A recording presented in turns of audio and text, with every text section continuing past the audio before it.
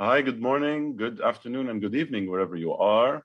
My name is Joe Hawayek, and on behalf of the partners in digital health, I am delighted to welcome you to the 5th annual Converge to Accelerate Symposium. This is 2021 Symposium. In this session, we are welcoming Susy Postal. Susy Postal is the Chief Health Informatics Officer of the Indian Health Service. She's going to talk to us about the Indian Health Service and how they improved access to care through telehealth. I shall ask you, Susy, hello, how are you? And please tell us a little bit about yourself and the Indian Health Service. Introduce us to your work over there. Hi, Joe. Thank you very much for this opportunity to present and to talk with you about the great work taking place at the Indian Health Service. The Indian Health Service is part of the Department of Health and Human Services. It's one of the agencies. We support 2.6 million Native American and Alaska Native patients to provide healthcare. We have 12 areas within the United States that it's 37 states that we support the healthcare of the population, and we have 24 hospitals, we have health centers, and more. We are the federal aspect of the healthcare. There is also tribal and urban as well, and I will be speaking mainly about the federal support to improve healthcare through through telehealth. My role as the Chief Health Informatics Officer is I help to lead quality initiatives, bridging medicine with technology. The important thing to note is that we expanded telehealth in 2020, and you'll hear more about that. So to help improve care, to help support our healthcare providers, to help support our patients during the public health emergency. Thank you. Thank you for joining us. I'm really looking forward to listening. Can we kick off with the situation before you implemented telehealth, the conditions under which you were having to operate, the health concerns of the population that you serve, the regulatory or policy or the rules around the use of telehealth, all of those situations that even caused the problem or caused the challenge? Sure. So the American Indian and the Alaska Native population have some disparities. They also have health concerns.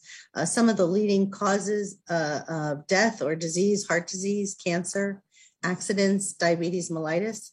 There's a high prevalence of mental health issues and suicide, obesity, substance abuse, sudden infant death syndrome, teenage pregnancy, liver disease, and hepatitis.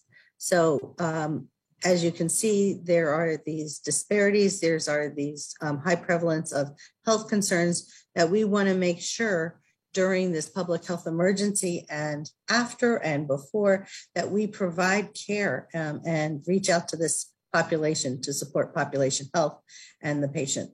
Thank you.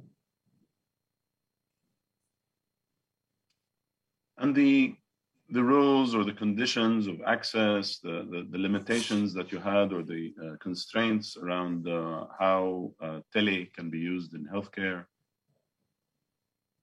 Sure. So with telehealth, on March 27th of 2020, we advised our healthcare providers that they could use, with the waivers and the flexibilities, that they could use non-public facing audio or video communication technologies to augment their clinical cares. We have patients who live in very rural and remote areas, and we wanted to be able to support them so that they would not have to drive. Some of them could drive 3 hours to a healthcare facility.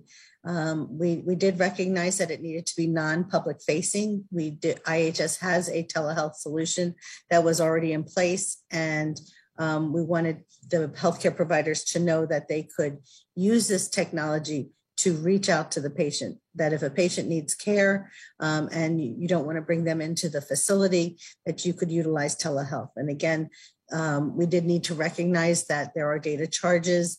We need to continue with the patient verbally consenting to this type of modality. And we recognize that we don't store records within the telehealth solution. Thank you.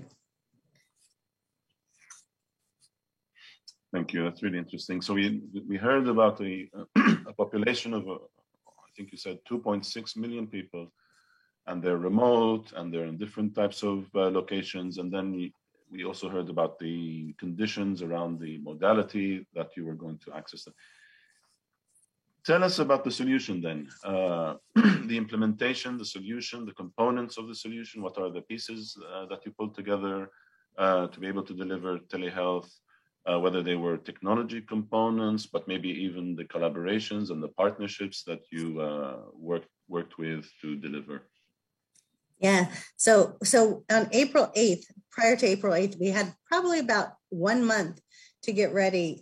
So as I shared, we had a telehealth solution, and I placed the disclaimer that I'm not supporting one solution over the other, or no vested interest, but we had a telehealth solution in place, and we needed to expand it rapidly to get it out to all healthcare providers. So we formed clinical technical teams to determine what it would be needed. We also reached out to other agencies' best practice.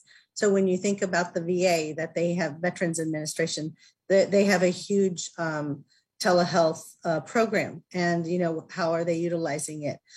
We also reached out to other, the FCC and other agencies, and I'll share more about that with partnerships. But on April 8th, we expanded telehealth agency-wide so that any healthcare provider could offer telehealth services to their patients. And that's so important because, as you note, we're in rural areas. We have a very big digital divide.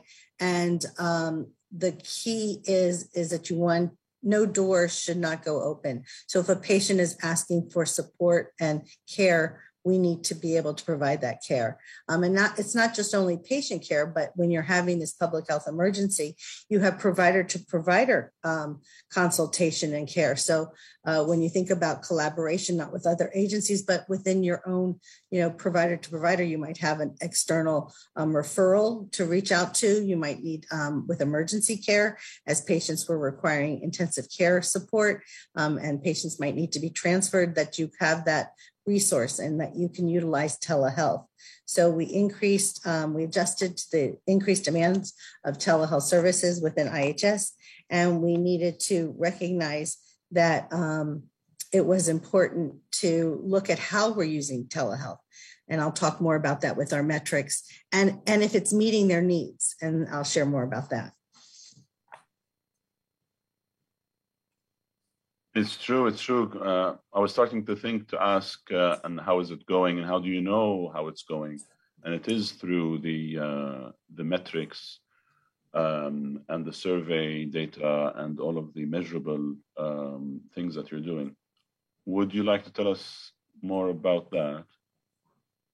Sure. And I just want to share that when we expanded telehealth, we piloted it first. We made sure people could utilize it. We changed things based on input, and we formed this IHS COVID-19 telehealth leadership team. So we rolled out April 8th of 2020. We offered many webinars pre and post how to utilize telehealth, how to support that. We have a very big presence with our Behavioral Health Center of Excellence that was already in existence. And we created a listserv so people could share information and share what's working, what's not, as well as developing a toolkit. You saw a lot of toolkits come out with telehealth in the beginning, and ours was related to Indian Health Service. So if you were considering creating a telehealth program or offering telehealth, these were resources that were more specific, and we have our website as well. And before I kind of go through the metrics, to recognize that our electronic health record is the resource and patient management system. And you have to also recognize how providers are coding or documenting their telehealth, because that also has an impact if it's workload reportable or not. And their electronic health record, the way things are coded, has an impact on even the budget. So we wanted to make sure that we had standardization, documentation standardization, and that's still ongoing. And we also then wanted to look at the telehealth experience. How can you look at success? So we developed a survey, and we, in November of 2020, we sent out the survey and we asked a couple questions. And you can see here from the slide who our provider types were, mainly physicians. We had many different healthcare professionals. And as you can see, nurse practitioners, counselors, physician assistant, and others were the top 5. What we asked during that survey, some of the questions, and this is not everything, but to identify how many in the last 2 weeks, how much time was devoted to telehealth. And as you could see, this was in November, but a small amount, so greater than 60%. That was one of the majorities that we saw with responding to telehealth. And one thing to note is that 63% of the responders addressed that. So in the time that they devoted, it was 63% of respondents spent about less than 40% of their clinical time providing telehealth. The other thing to share is what telehealth services would be valued. So we offered telehealth, but what other services that you might need to have as consultation. And again, this is during the public health emergency, COVID-19, and behavioral health and specialty care were recognized. So we do offer different types of services besides, emergency care. We offer behavioral health, and to see the responses so that we can help reach out to our clinicians and see how we can help with their needs. That's really interesting that even, especially in the middle of a public pandemic of the COVID-19, you still have demand for telehealth services that are in behavioral health, specialty care, primary care, chronic illness. People were, rightly so, people were still looking after their overall health rather than only focused on COVID. And that's really powerful. And that they can look at all of these services from telehealth. Yes, and if you look at the valued infrastructure, that's one of the things also to recognize is that we are in rural areas. There is lack of bandwidth, there is lack of internet connectivity. We have patients who may not even have smartphones. And we did find that out. So people might have had to borrow somebody else's phone, might need to go to a certain area to reach out to their clinician or somebody's house or a chapter house. And I'll talk about that. But the recognition of the platform. So with this evaluation, the valued infrastructure of having a platform that can support telehealth. And one thing that we found, and I'll show you that in our metrics, is a lot of our telehealth care and support is audio or telephonic only. This just talks more about the technology improvements. So that kind of segues into infrastructure, equipment, and platform to build the infrastructure. And this will help us this helped us, seeing their responses helped us to determine that we also need to look for another telehealth solution that's scalable. We wanted to look at something that's cloud-based, and I will share that as well. And then just the technologies for improvement. With the survey, there was a quantitative aspect and a qualitative aspect. So, you hear of equipment, hardware, software, and remote monitoring equipment, challenges with the platform meeting the need, and having staff, recognizing dedicated staff for telehealth, to help schedule, to help get them in the room, to help the healthcare provider, and IT support. So infrastructure, again, big thing, digital divide, and lack of bandwidth. And these are some of our other improvements that would be helpful.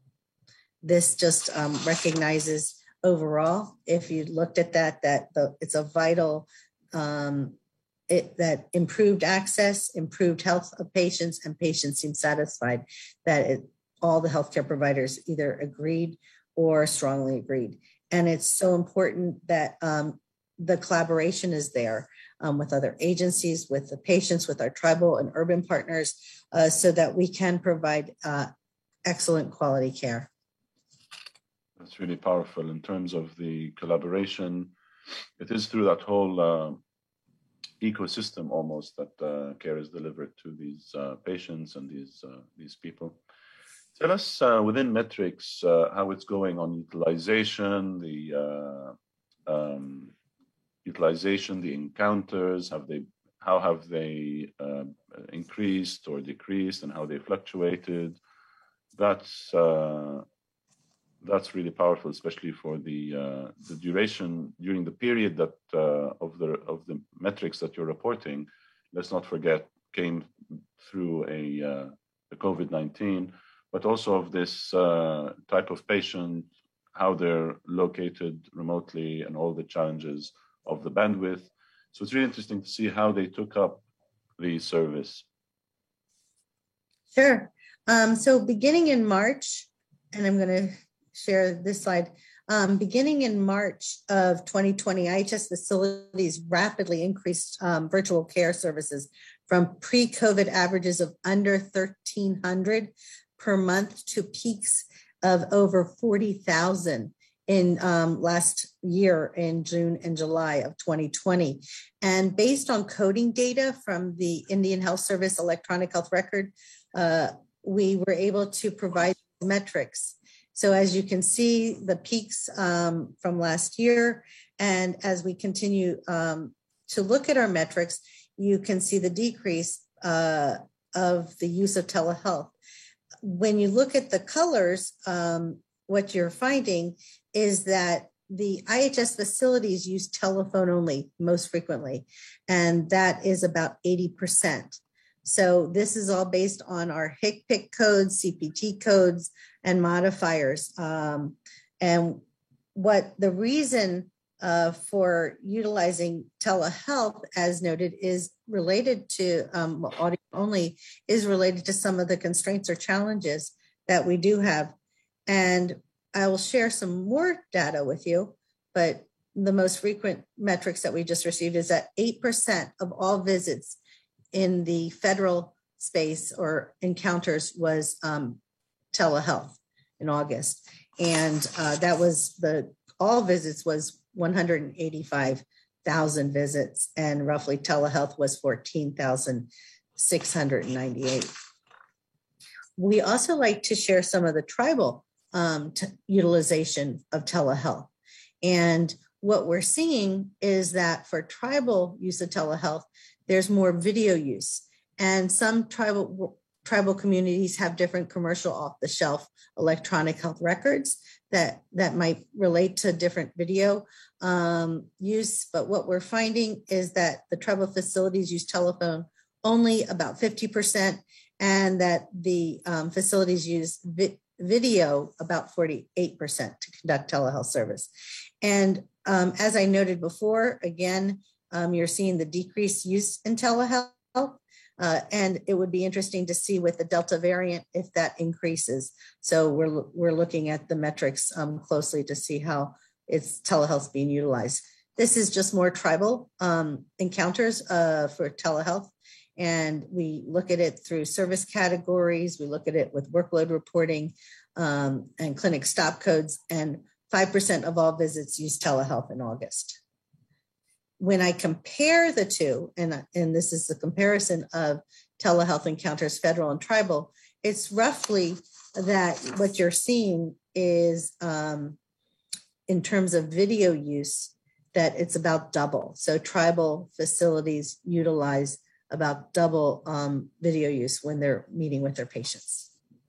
That's really striking, that graph. You can see the shape of the graph is the same, but then, as you say, tribal uses double video than federal. Mm-hmm. Is there a way of working out why this is the case? Is it the bandwidth? Is it the location being more rural? Are there any reasons that you can?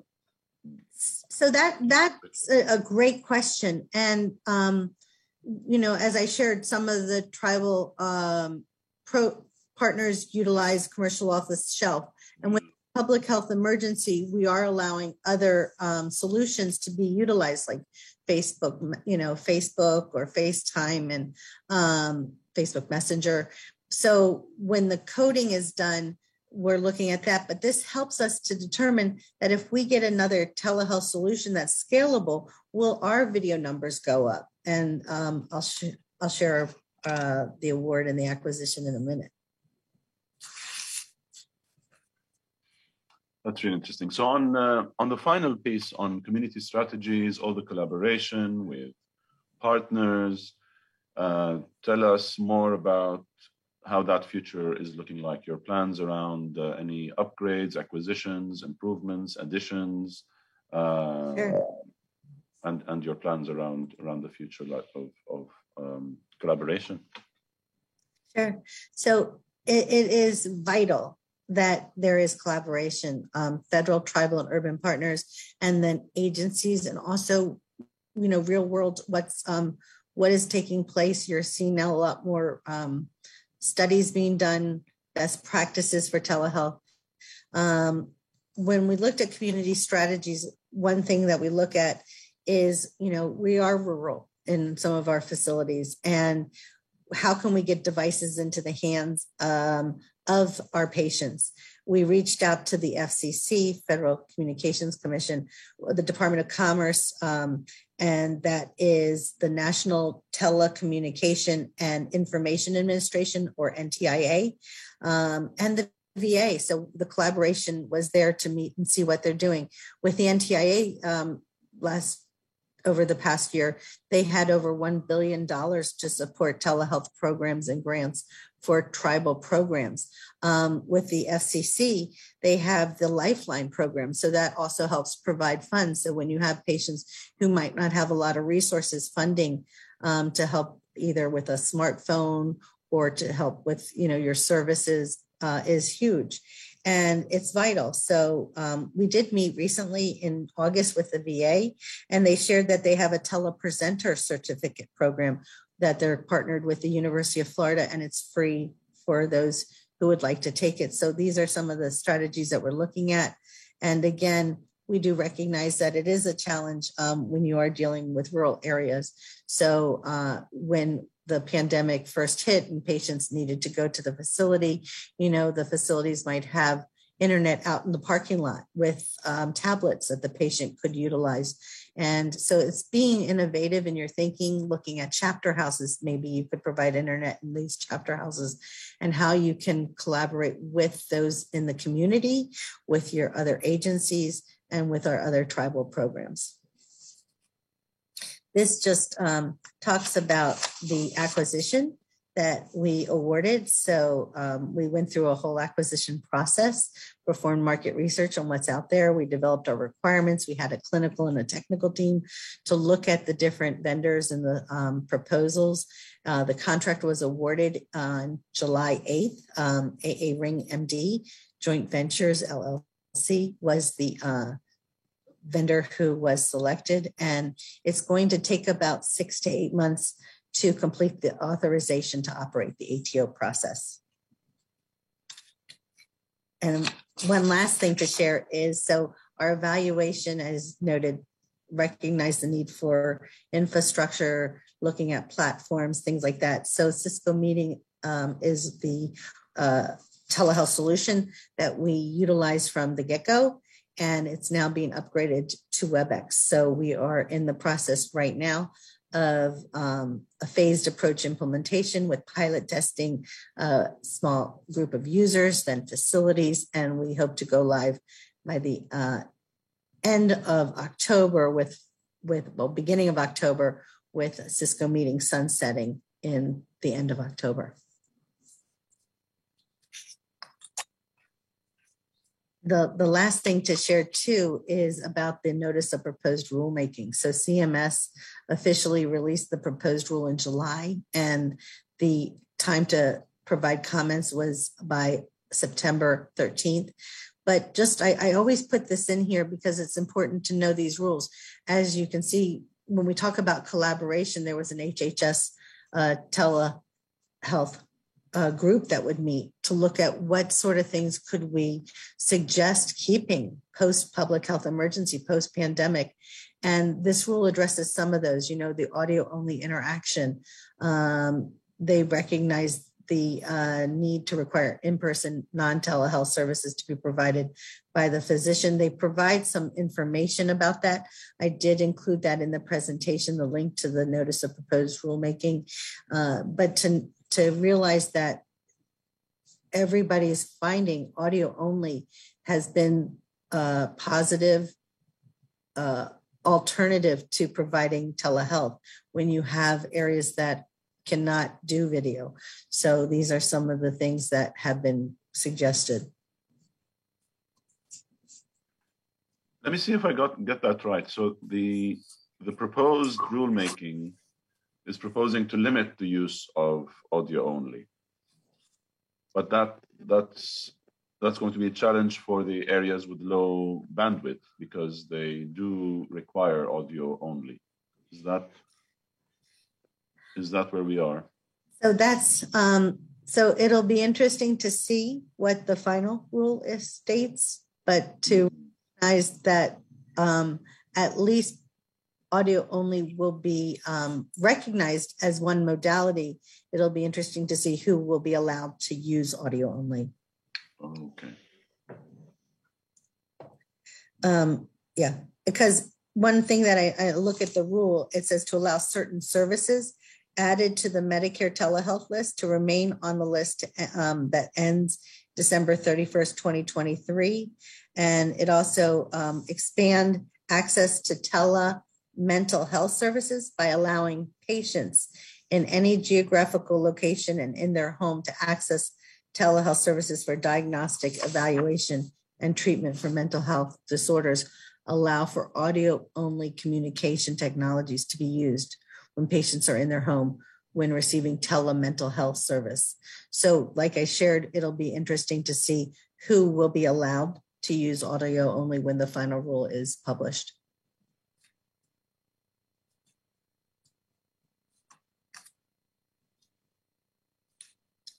One thing to share, and to put a plug out, the Indian Health Service has a listserv. Anybody can join this listserv, and we also have our website if you would like to contact us. And this is information about our IHS award for the telehealth contract. We did recognize the increased demand for telehealth services, and to complement the current telehealth platform, we are implementing another platform that is going to be cloud-based and scalable.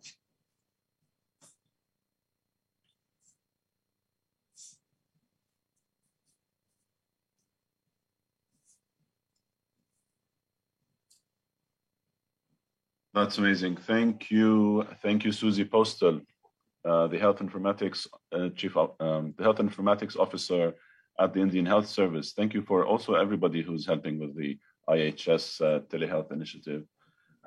From us at the Partners in Digital Health, thank you so much, and good luck for all the future endeavors you described. Thank you, and thank you for the opportunity to share the great work taking place. And I truly am appreciative of the collaboration within IHS and external to support patient care. Hello, everybody. Good morning, good afternoon, and good evening, wherever you are. You are joining the Converge to Accelerate conference, ConV2X, the 2021 edition. On behalf of the Partners in Digital Health, I thank you for joining us today. This is going to be a very interesting session with the title, How Health Plan Providers and Telehealth Partnerships Advance Care and Scaled Adoption. At this point, let me welcome Dr. Scott Rissmiller, MD. He's an Executive Vice President and the Chief Physician Executive at Atrium Health, speaking to us from Charlotte, North Carolina. Hello, Dr. Scott. Good morning, good afternoon, good evening. Thank you. Good to be here. And welcome to you. Thank you for joining us, and thank you for joining Converge to Accelerate. We'd like to listen to you, Dr. Scott, about the Atrium Health Virtual Edge. Who are you, and who are you becoming at Atrium Health Virtual Edge? Sure, and thank you. And I really appreciate the opportunity to speak and to share our experience. It's been quite a journey, and the best is yet to come, we firmly believe. So next slide, please. Just a little bit about who we are at Atrium Health. Next slide. So we are a large integrated healthcare delivery system. We are over 70,000 employees, approximately 40 or so hospitals across the Southeast, mostly North Carolina, South Carolina, and Georgia. About 12.4 billion in revenue and growing quickly across the Southeast. So we have aspirations to continue to grow and spread our mission, which is truly to provide health, hope, and healing to all, regardless of ability to pay and what have you. And I will tell you that the telehealth journey has greatly advanced our ability to live up to our mission. Next slide.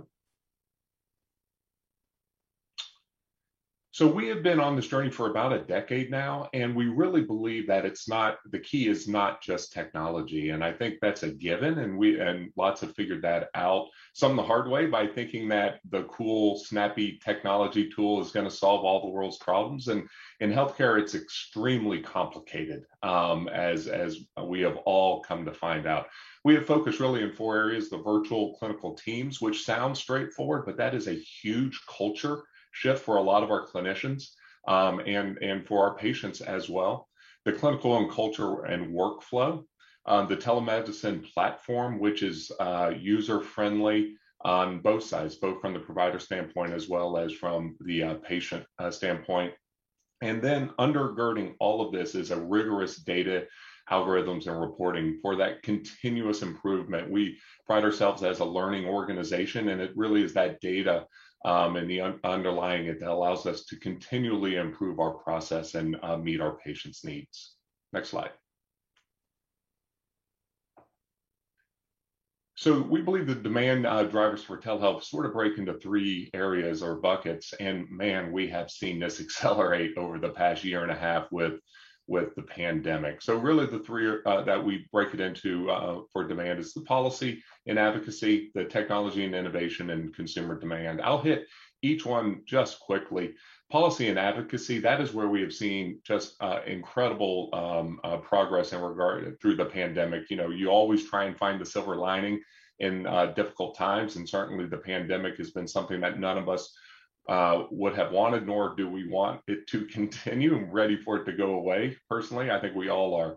But we've had incredible progress on the policy and advocacy front, especially in regards to regulation and legislation in the United States, where through the emergency waivers, we have been able to really grow our telehealth footprint. And we'll show you our advancements over the past year and a half. But that has been significant, and I think really sets the framework or the groundwork, if you will, for accelerated progress from this point forward, if those regulation allowances continue. And I think that is still in question.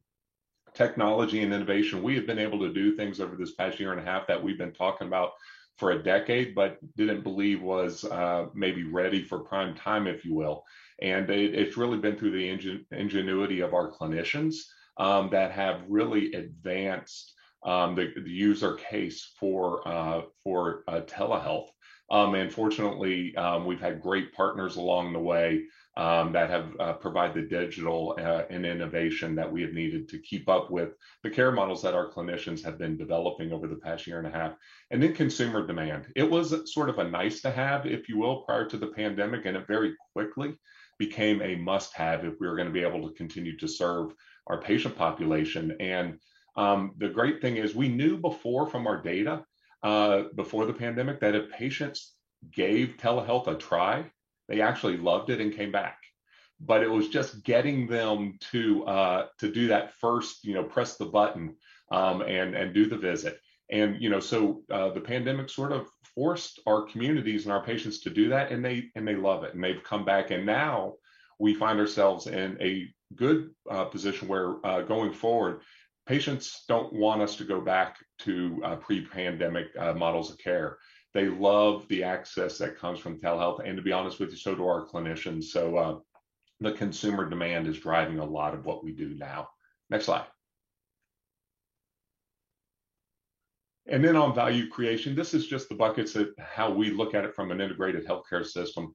The first is really access. And when, certainly when you think of access, you think of, I have I have something that I need to get in quickly, let me push a button and get access to that care. But where it is really shown or shined, if you will, is in our underserved areas, whether it be rural or in our urban areas. We had a no-show rate in our underserved clinic, our urban clinics in Charlotte, North Carolina, of about 26-27%, meaning 1 out of every 4 patients prior to the pandemic was not able to make their appointment, and that was primarily due to transportation issues. And we switched to virtual during the pandemic, and that no-show rate dropped to 7 or 8%, and we've been able to maintain that. So with that comes improved outcomes, which is what we're about, caring for our communities. So the access is huge value creation. Delivering the higher acuity locally, we were able to keep very sick patients in their rural hospitals by bringing specialty care to them. And track and engage patients, partners, and providers. Obviously, we've made great relationships in our communities as well with other partners to help do this telehealth. Reduce transfers capacity, that has been a major issue through COVID. To allow us to be able to reserve beds for the sickest at our quaternary facilities, and then spread infrastructure across our organization, and improve efficiency of care. So this has been something that when you're starting up, it's always very expensive, but as you can grow it and scale it, there's those economies of scale that have really allowed us to expand quickly. So that's a little bit about our journey and who we are, and would love to keep going from here. Yes, sir. Thank you for that. Dr. Scott, would you tell us more about the journey up till now, the years that have passed that have allowed you to be in this position? Absolutely. Thank you, Joe. So we've been about a decade ago, my predecessor as the chief physician, Executive Roger Ray, asked a group of physician leaders, a decade from now, if we were to fast forward, what is that one thing that if we do not invest in now, we will wish we had? And the resounding answer was virtual medicine telehealth. And so we started our journey in telehealth about 12 years ago. And at that time, it was pure cost and investment. And it was started by people raising their hand, hey, I got a great idea. And then over the years has turned into a integrated program of care for our patients. And again, we view telehealth as care, nothing special. It's just another tool in the toolbox so patients can receive the care they need. And we really focus it around the patient, and we look across the entire continuum.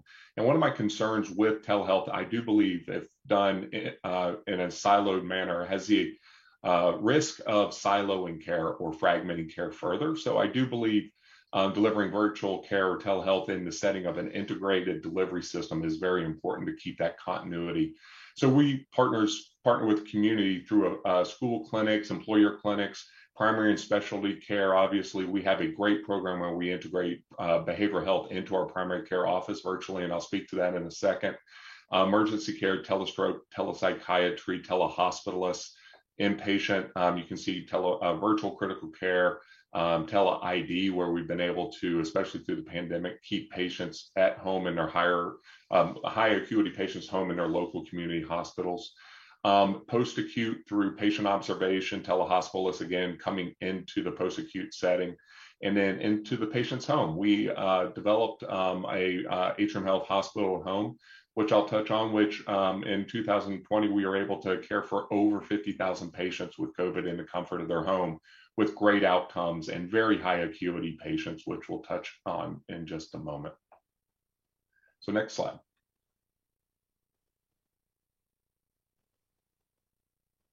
So a little bit about a few of these programs and thinking about the partnerships.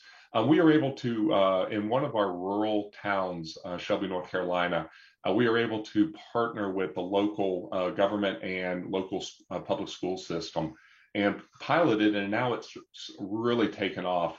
A virtual in-school care program where, you know, in current state, if your child gets sick in elementary school, you get that call, you have to leave work, you have to try and get them to a doctor's appointment, and the day is pretty much shot. So we partnered with our local public schools in this rural setting, and it provided virtual care pediatricians to the school. So now the school nurse can beam in immediately with a pediatrician, and we are able to get that patient either back into the classroom quickly after an evaluation, or we're able to call in the prescriptions right away, have them ready, so when the parent picks the child up, they have the prescription and everything else, decreasing time to treatment and those type of things. What we've seen is significant improvement in access. 20% of these patients did not have a doctor, so they would have struggled just finding access alone. Improvement in management of chronic diseases, reduction by a third of early dismissal. So a third of these students were able to go back to class that day, and then reduction, over 50% reduction in inappropriate ED visits as we monitor this. So great partnership with local schools and serving our rural communities. So next slide. So virtual behavioral health, this is another area where we have invested significantly in incredible innovation of our teams. We all know that behavioral health is a national shortage, and especially through the pandemic, even more so, is a national emergency where access to behavioral health is very, very limited. So what we did was we were able to embed behavioral health specialists into the primary care office. And the way it works is when a patient goes to the primary care physician, they fill out a form that screens for anxiety, depression, and other mental health issues, the PHQ-9. This is captured within the EMR, but also is given to the primary care physician as they are going in to see the patient. If there's something on it that flags that this patient is at risk and needs help, following the primary care appointment, they are then immediately connected virtually to a behavioral health physician or PA or nurse practitioner who is able to diagnose and start treatment immediately. And then they are registered within our registry and have ongoing care from that point on with our behavioral health team through the primary care physician. So what this does is immediately provides that access and starts treatment immediately, and then provides for the follow-up. The results have been significant, and we have data underpinning all of this. But really, you see improvement in their mental health issues, but you also see improvement in clinical outcomes. You see a lowering of their hemoglobin A1Cs if they're diabetics, improvement in their cholesterols, weight, et cetera. Because of when we're in a better place mentally, we're more apt to adhere to the care plan that has been prescribed. We've seen decrease in inpatient visits, emergency visits, et cetera, and lower cost of care through this. We have published this. We have the data underpinning all of this, and it's just been a great success story. And we're currently scaling this through all of our 100+ primary care offices. So next slide. That's just amazing. Dr. Scott, can you talk to us about scaling for the future, how the acceleration through the pandemic and beyond? Sure. So as I said, you always try and find the silver lining in every challenge, and certainly the pandemic has been a challenge. But there's been so many great stories that have come through it, not just with us. I hear it across the country. So next slide. So what really enabled us, two things enabled us to truly accelerate. One was the ingenuity of our clinicians.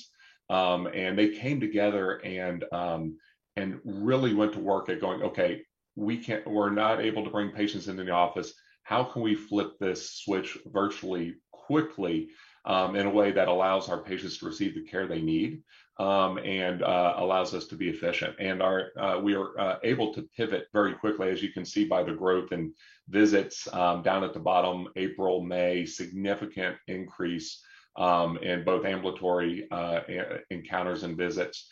And this was also fueled by the public health emergency, which allowed for several things. It allowed for across state licensing. We're at Charlotte, North Carolina, right on the border of South Carolina, and we also are down in Georgia. So to have that waiver in regards to state licensing was huge. As well as the flexibility around site of service has been a significant accelerator. And then also just the coverage and payment parity. This is something that requires a fair amount of investment to have, one, the infrastructure in place, but also the ongoing ability to offer it to our patients and to be able to receive reimbursement for that to cover our costs and investment at that time allowed us to truly accelerate. And this is where we are advocating at the state and local level and the federal level to ensure that these things that enabled us through the pandemic, through the public health emergency waivers, stay in place to allow us to continue to accelerate, because we think this is crucial to the ongoing care of our patients, especially in underserved and areas such as rural and urban locations. So on the flip side of this, what this also allowed was patients to access us in a much more consumer-friendly way and to receive the care that they needed, and really sort of allowed us to build the trust with the patients. And underpinning all of this, we are a learning organization. We have incredible data sources that show the improvement in care, the patient experience around virtual. It continually gets very, very high marks from a patient experience standpoint. So it has been a win-win, but it really was two things. It was three, the ingenuity of our clinicians developing these models. Two, the relaxing, if you will, of the regulations around it that allowed for acceleration cross state, as well as parity from a coverage and payment standpoint. And then three, the acceptance of our patients, winning them over through the care model. Next slide. So you saw from the slide, but we saw, and lots of people saw this, it's crazy numbers, right? It's 6,000%. I'm not even sure how that translates, but big growth in regards to virtual visits. And we were doing a lot prior to 2020 as well. The development of the hospital at home, which I'll touch on in just a quick second, really was significant for Atrium Health. And I'll speak to that in a minute. Inpatient virtual care, hospitals we have one hospitalist program, which we grew ourselves at Atrium Health, that covers all of our 30 plus hospitals. And they were able to flex virtually rather than having to drive to the different hospitals to cover. If there was a surge at one hospital, we were able to round, admit patients, et cetera, virtually, really expanding the efficiency of that team through virtual measures. And then we're growing. Recently have acquired Madison Health in Macon, Georgia, and most recently Floyd Healthcare System in Rome, Georgia. And we are actively, aggressively expanding our virtual offerings there. Next slide. So hospital home, this was started last March or so when obviously the pandemic hit, and we're faced with a couple things: PPE shortage, as well as capacity constraints in our hospitals. And our clinicians came together, and in a matter of just a couple weeks, with partnering with IAS, our IAS team, our HR team, et cetera, we are able to develop this hospital home. And it's 2 floors. And just real quick, there's an observation floor, and then there's more of an acute floor. We were able to partner with some of our technology partners to get basically a hospital at home kit that would go home with the patients. If you were diagnosed with COVID, you were sent home with a blood pressure monitor as well as a pulse ox machine. We are able then to link that through an app that we developed in your phone that immediately connected to your EHR and to our care team. So we had a team of nurses and physicians who are able to monitor thousands of patients at once in real time through this app. On the observation floor, we would just check in with them each day, and they would do their blood pressure and oxygen levels and temperature throughout the day, and we were able to monitor those. On the second floor, the more acute floor, we would actually send community paramedicine into the home on a daily basis to do in-house assessments, as well as continued virtual monitoring. We are one of the few healthcare systems, or the earliest healthcare systems, to do IV remdesivir at home. To receive IV remdesivir, you have to be on home oxygen therapy in that. So these are sick patients who would have been in our hospital. So this freed up capacity in our facilities, and the experience for our patients was amazing. They loved this program, and that we are now in the process of transitioning away from COVID patients now into more chronic patients, heart failure, post-stroke, post any medical issue in the hospital, allowing for earlier discharges, lower cost, et cetera. So really exciting program that we have developed and are scaling. Next slide. And again, underpinning this is a partnership with CMS at this time. They have a program, a waiver, which they've invited a small number of hospitals and work systems, and we're one of them, to really look at exploring hospital at home as an ongoing viable solution for patients who can be cared for at home, but that are higher acuity and normally would be in the hospital. You can see the criteria here. What this allows for too is payment parity around this. So we are being reimbursed as if it's an acute facility, and we have to meet all the same criteria. And we're currently doing so as if the patient was in the hospital. So this is really exciting. We're super excited to see where this goes. And it allows us to be able to continue to develop this. I truly believe the future of healthcare is at home. That's where we all want to be. And I think we're on our way to doing it. And partnerships like this with CMS is key to achieving that. And then next slide. So this is how we sort of view things. You know, organizationally, we think we have, over the past decade, built out these areas of strength, engagement buy-in from our patients as well as our clinicians, the clinical and technical expertise, dozens and dozens of different models. Our clinicians are bought in. We've proven we can do it, and we have that reputation. We have the resources and structures, and also partnerships are developing and are accelerating. External factors, certainly the market is looking for this now. We have a sicker population that I think telehealth virtual care is poised to really serve. And then payment model changes, partnerships with CMS, our state and local governments, as well as with commercial payers, et cetera. Lots of opportunity here. And this is where I think our biggest risk and opportunity is. If we go back to our pre-COVID regulations and policies, I'm afraid we're going to see telehealth start to decrease again. But I'm optimistic in what we're seeing in regards to our partnerships and the conversations we're having, because I do believe that this is the future and our patients want it and demand it, and as they should. So next slide. So that is all.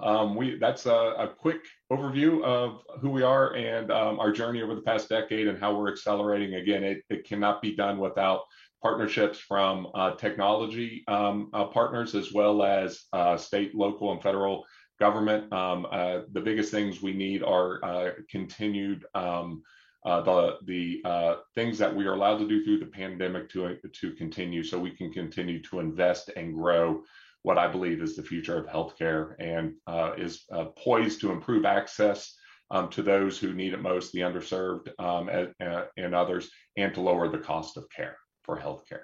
So, Joe, I appreciate the opportunity to speak.